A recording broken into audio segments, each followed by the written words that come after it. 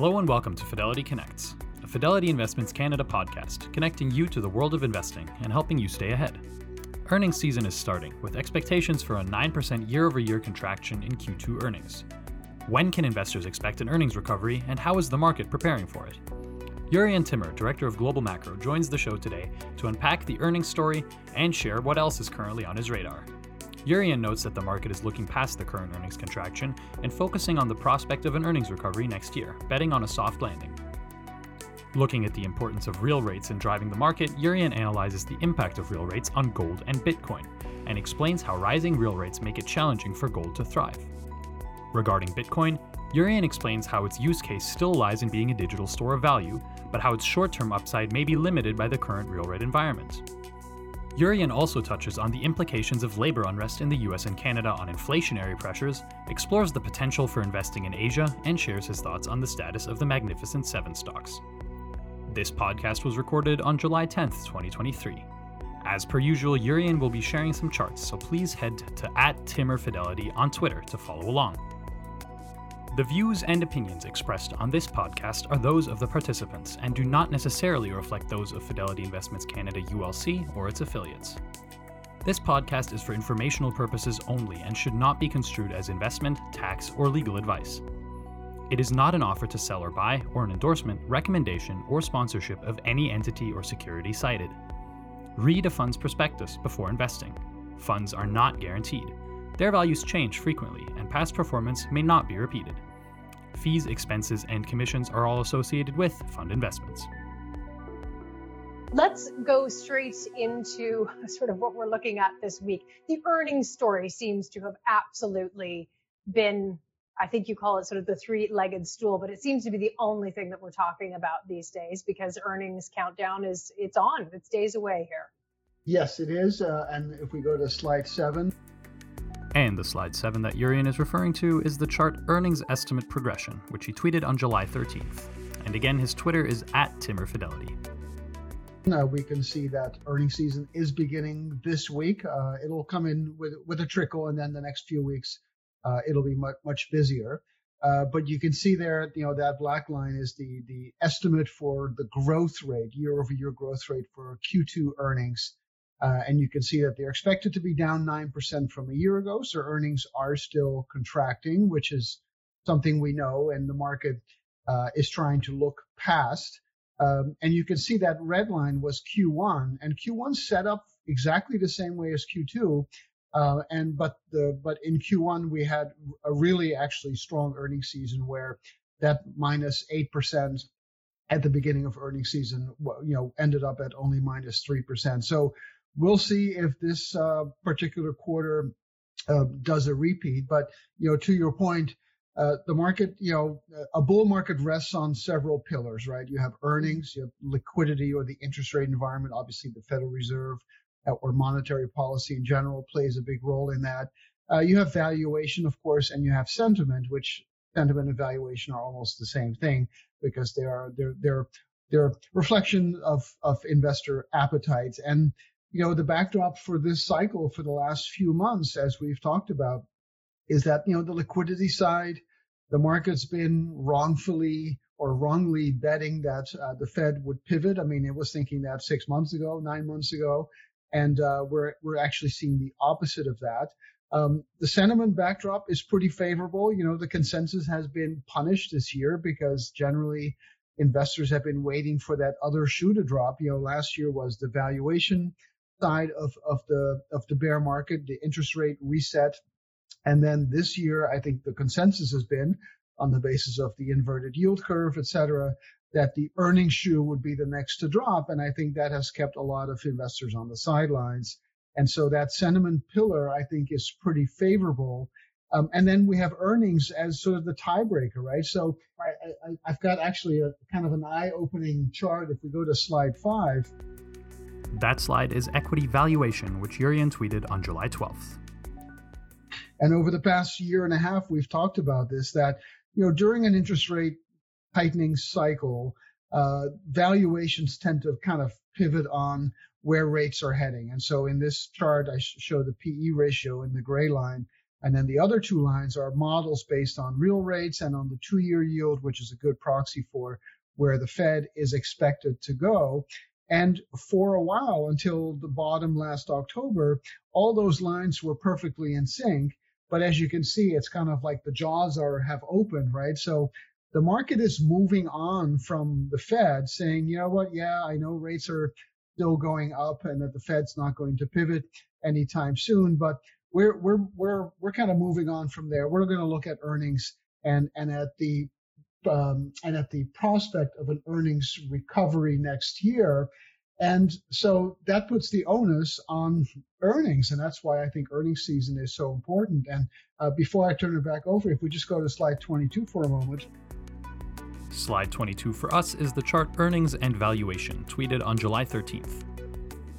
The market is betting on a soft landing. I mean, there really is no question about it, right? Last year, earnings grew 50%, which is an enormous number, but part of that was the base effects from the pandemic and the lockdowns, ending. This year so far, earnings are expected to decline by only 3%, which is very, very modest. And then next year, they're expected to grow by 11%.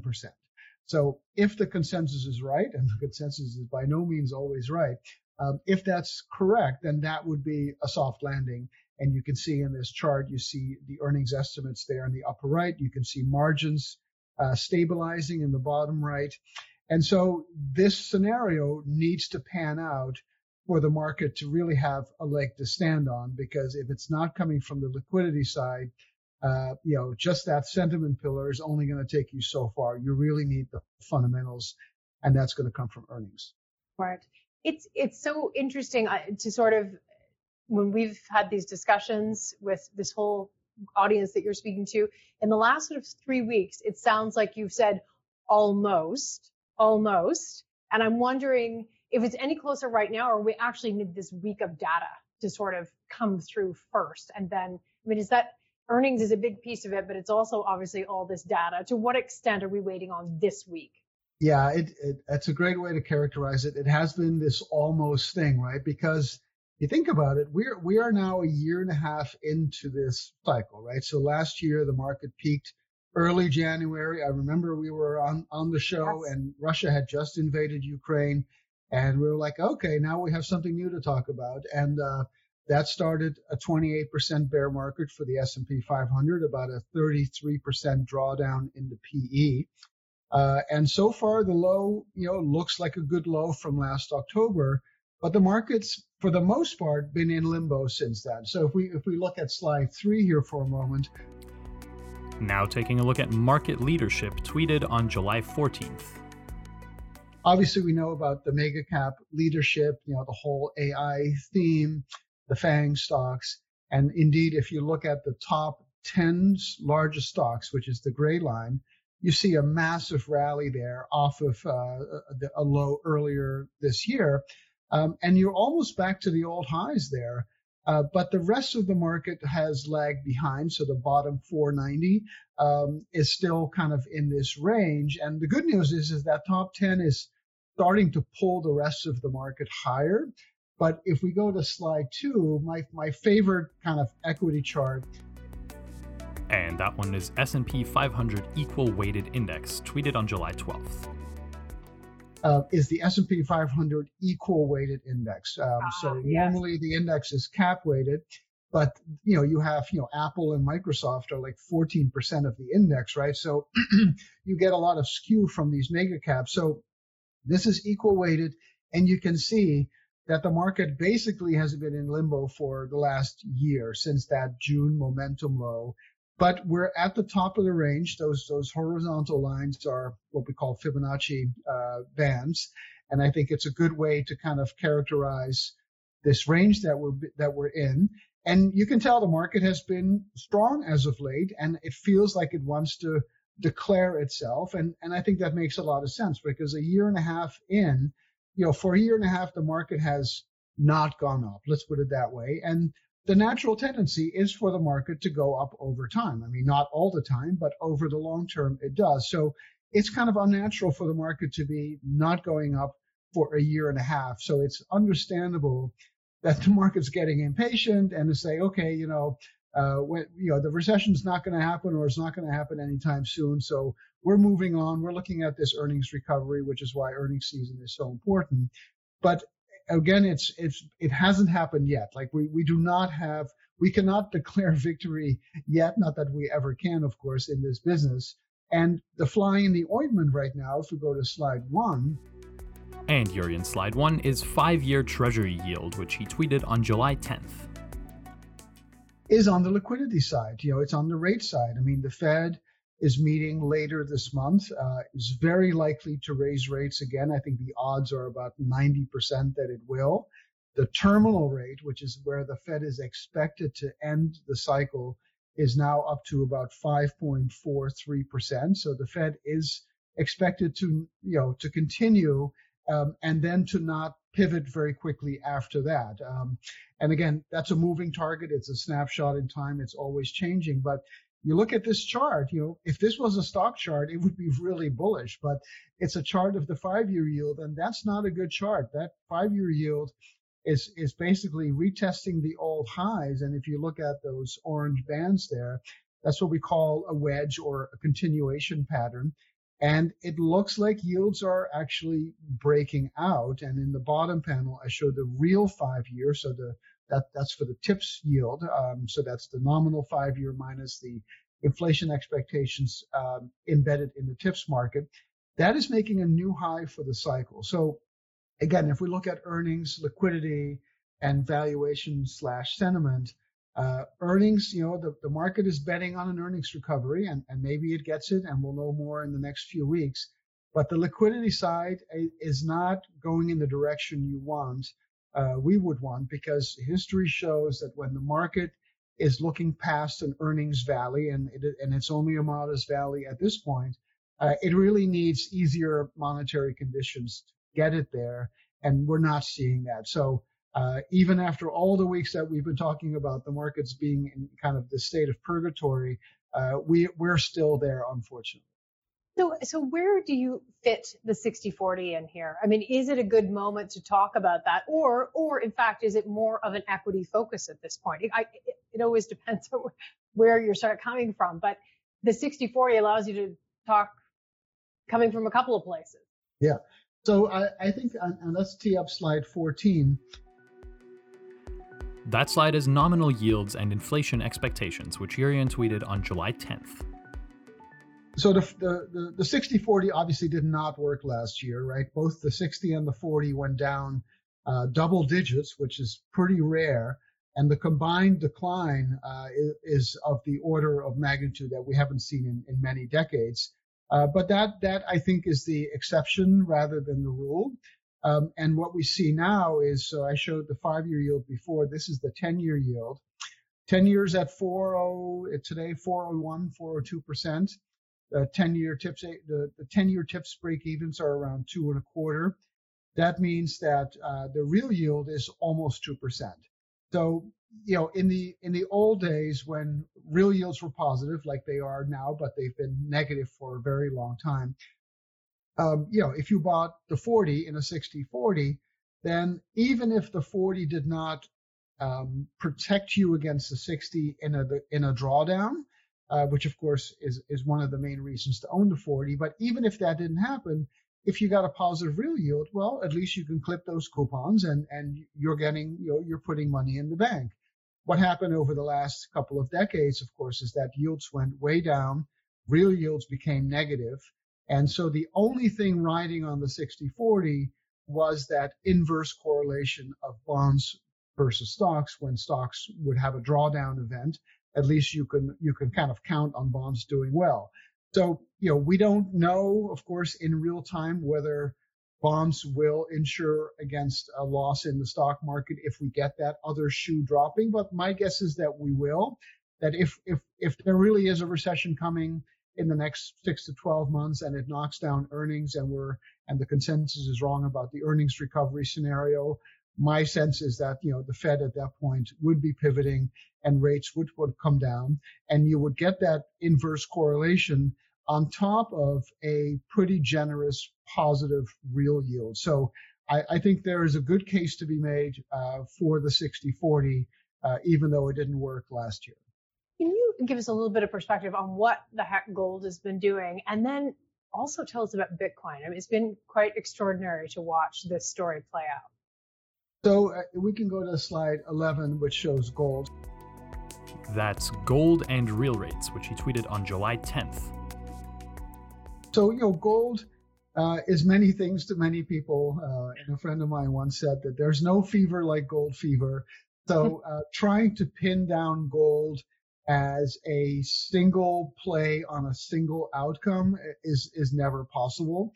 But I've tested many, many different indicators, from price inflation to monetary inflation, from to a lower dollar or a higher dollar.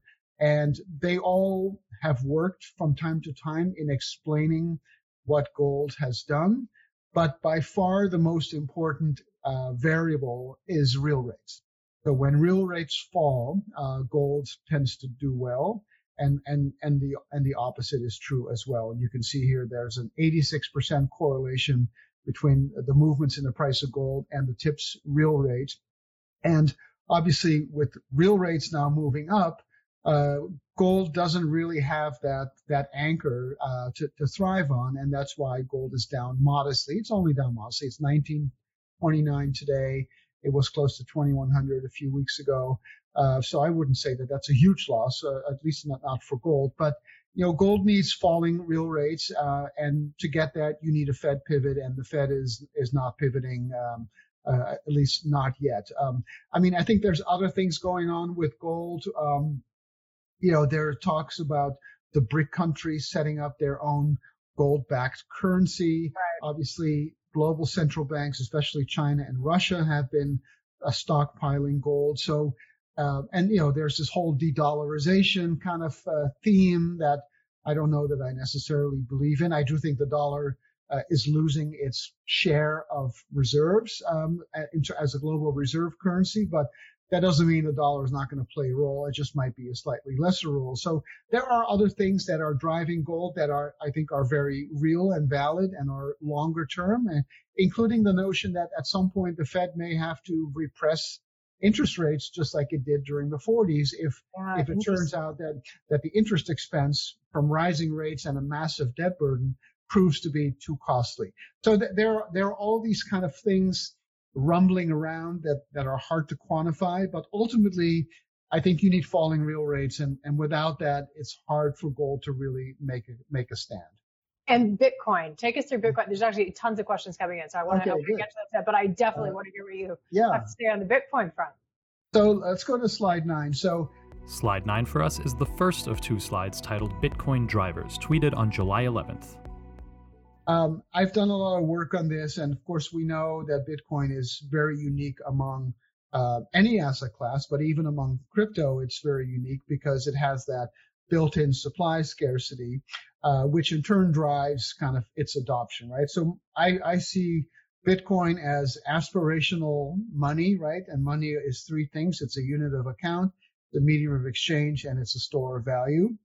And, I don't think many people are using Bitcoin to buy stuff, but then again, they're not using gold for that either. So gold is really just a store of value. And I think Bitcoin's use case, at least its potential use case in our world, in our 60-40 world, is as a digital gold, as a store of value. So it's interesting. I did the study recently where I regress the adoption curve, which of course is the primary driver, right? How big is the network getting? And as the network gets bigger, the value of that network grows as well. And that means that the price of Bitcoin goes up. And so I think that's relatively intuitive. But the macro environment of real rates, I think, has become an important driver as well. And in this chart, you can see that the network size in real rates explain 91% of Bitcoin's move. And you can see here in the chart that Bitcoin is a little bit ahead of the value that's kind of imputed from this model. And I think part of that is everyone is waiting with bated breath on the potential launch of a spot ETF here in the U.S. And of course, you guys have already been there, done that. But I think there's some enthusiasm about that. But I think the real rate part here also is important. So if we go to the next slide. The next slide is the second of the two Bitcoin drivers slides, this one showing the internet adoption model. What I've done is I've looked at the growth of the network, and I've compared it to the growth of other networks like mobile phones, internet adoption, and we've talked about this in the past. And then I've overlaid that with two different outcomes for real rates, right? So negative real rates would be a very positive macro backdrop, right, for gold as well as Bitcoin, because that means that you have monetary debasement and you want to store value when that happens.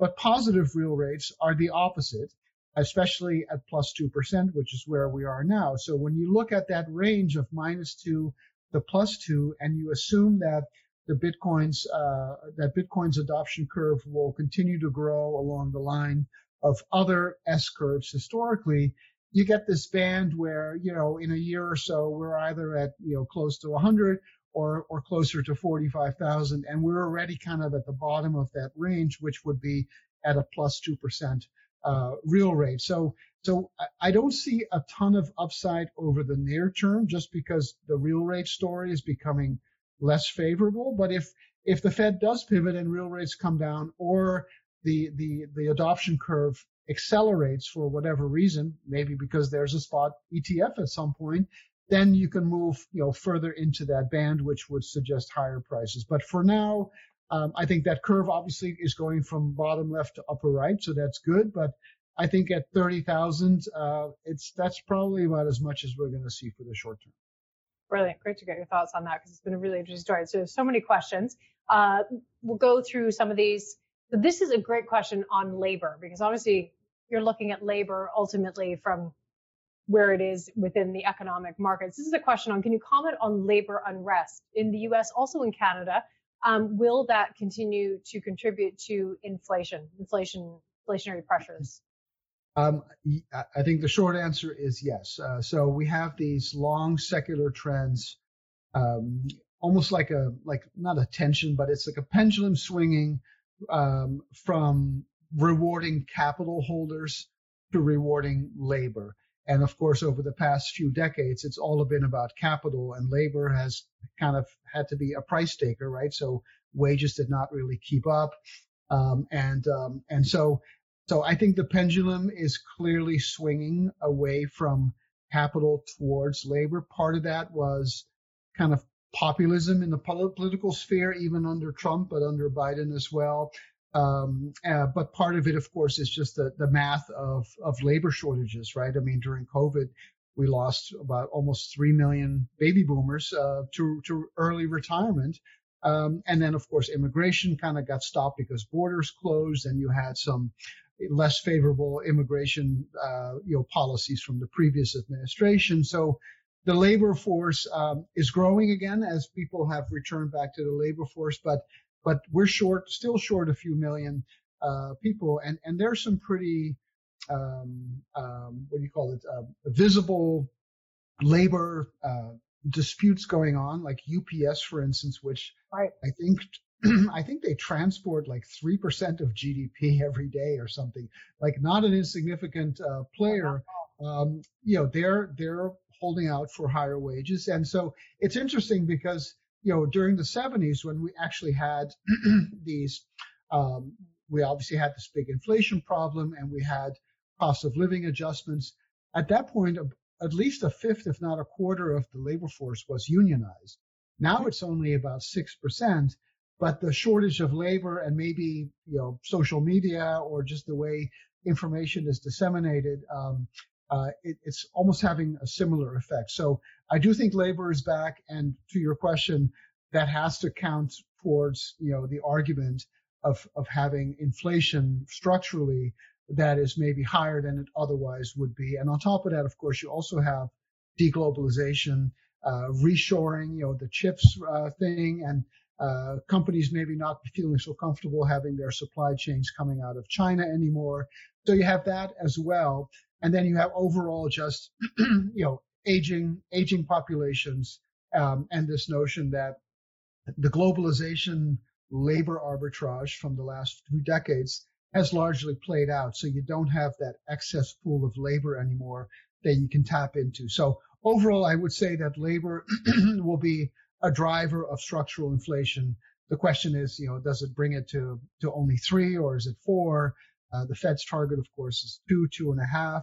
Maybe at some point the Fed will have to write a white paper and announce it in Jackson Hole that 3 is the new 2. Like it seems to me like that's a very likely scenario, but it's not one that's likely to happen overnight.